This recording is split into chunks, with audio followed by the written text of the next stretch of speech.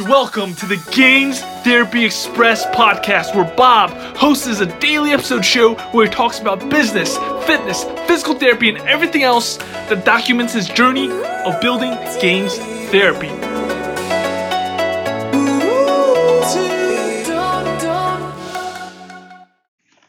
Welcome back to another episode of Gains Therapy Express. Today we are going to talk about this new book that I'm reading.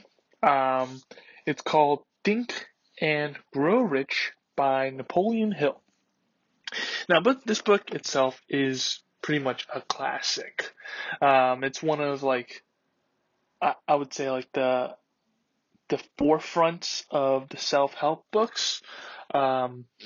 Most people that are in the self-development industry know of this book, Think and Grow Rich by Napoleon Hill. It was written in like the early 1930s, 1940s, where Napoleon Hill was contracted by Andrew Carnegie to go and find the richest people during the time and interview them on successful traits. Napoleon Hill went to interview these people and then compiled all of the common threads and put it into this book to give back to Andrew Carnegie. And hence it became this book, Think and Grow Rich. And every entrepreneur that reads self-help books that are in personal development mention some aspect within this book, Think and Grow Rich. Now, I'm surprised myself that I haven't read it. One, because when I was first introduced to this book, it was pretty much free online. If you Google Think and Grow Rich PDF, it'll pop up. It's been that long since it's been printed, so it's free online. Anybody can access it. But at the same time, I was like, oh, it's free. I don't need to buy the book now. So I downloaded it. It was in my desktop for the past few years. And I never bothered to read it, even though it was so renowned, even though it was so an important book recommended by so many business entrepreneurs. I never read it because it's free. And now I was like, I just read the Slate Edge. It talked about how we need to do the easy things, the simple, easy things that aim at better developing your life, but also the things that are easy even though they're also not easy to do, which is reading 10 pages of a book aimed at developing your life. So right after I record this podcast, post this podcast, I'm going to read 10 pages, and I'm going to go to bed. But I like to talk about it, just this concept of we pay attention to things we pay for, and that's something that's mentioned in this book specifically, that things that are free, for example, all the great education we get when we're in elementary school, middle school, high school, most of the time it's free if you go to public school. And because it's free, we don't really take full advantage of that knowledge. That's especially true for me. When I was in high school, when I was in middle school, I was just cruising along. I was just going through the motions. I was like, yeah, I just gotta graduate. I don't care about this, yada, yada, yada. But at the same time, there was so much missed opportunities I could have gotten in those moments. Some of the greatest lessons that I learned for myself were in those days. And if I put myself out there more and focused on the things like the education part, I think I would have learned so much more. But just because it was quote unquote free, I put less value onto it. So now that I actually paid the $8 for Think and Grow Rich by Napoleon Hill, I got the hardcover. I am 80-something pages into the book. And like I said, I'm going to read another 10 pages. So I'm going to keep on going with this book. Because one, you pay to pay attention, which is mentioned in this book. Like things you assign value to, you actually pay attention to. I know it sounds super simple. It sounds super obvious. But it's just the truth. Like things that are just offered free on the internet, things that are offered free anywhere, they're like, oh yeah, let me just take that, throw it away. But if you pay something like I don't know, you pay $1,000 for a course, or pay something $1,000 for something you're going to value, you're going to cherish it, at least for like a few days, a few weeks, until it just becomes common to you then.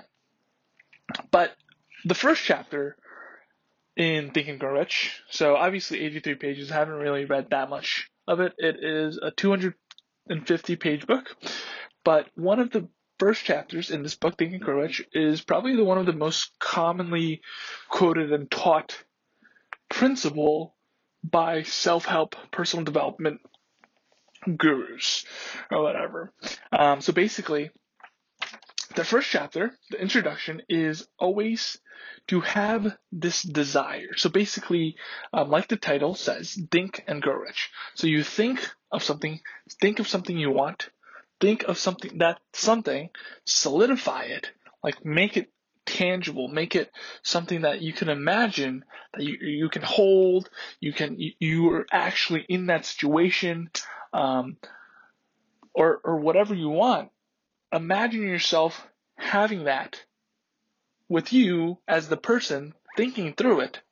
Write that down, and because you thought about it, because you have that thought in your mind, the universe, your subconscious, whatever you want to call it, will help push you more forward along it. Now, that sounds super like woohoo. That sounds super like, wow, what, you're just going to think and grow rich? And it sounds, yeah, I know, it sounds weird. Like, Gary Vaynerchuk, Gary Vaynerchuk, an entrepreneur or motivational speaker, he always talks about how you got to put the work in. Like, you can't just think that you're going to do push-ups. You got to actually do the push-ups to actually build the muscle. And yes, that's correct.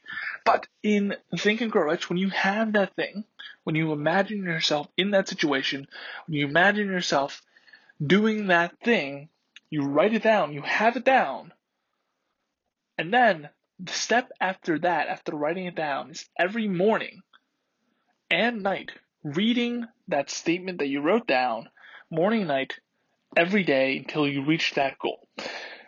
And that makes more sense to me than just actually thinking and then becoming quote unquote rich or quote unquote successful, however you define it. Because if that's constantly in your mind, if you're constantly reminding yourself morning and night what you want and having that solid plan or solid goal there, you're much more likely in your day to actually perform actions to reach the thing you're saying to yourself morning and night. You're not forgetting about it. You're not letting life, all the busy things in life, take over because you're constantly reminded of that one goal you have morning and night every day. So even if on Friday, let's say, something happens, right? Let's say you get a flat tire, you need to fix everything. But at night, before you go to bed, you tell yourself that goal, you read it out loud, you imagine yourself in that situation, you're like, oh yes, even though I got a flat tire, even though I spent the whole rest of the day fixing my tire, going to the shop, I still have that goal. And then the next morning, maybe you had a poor night's sleep because you were thinking of other stuff with family, things like that. And that's real. That's hard to deal with. But in the morning, you read that statement again. It's in your mind again. You're like, oh yes, I need to aim for this.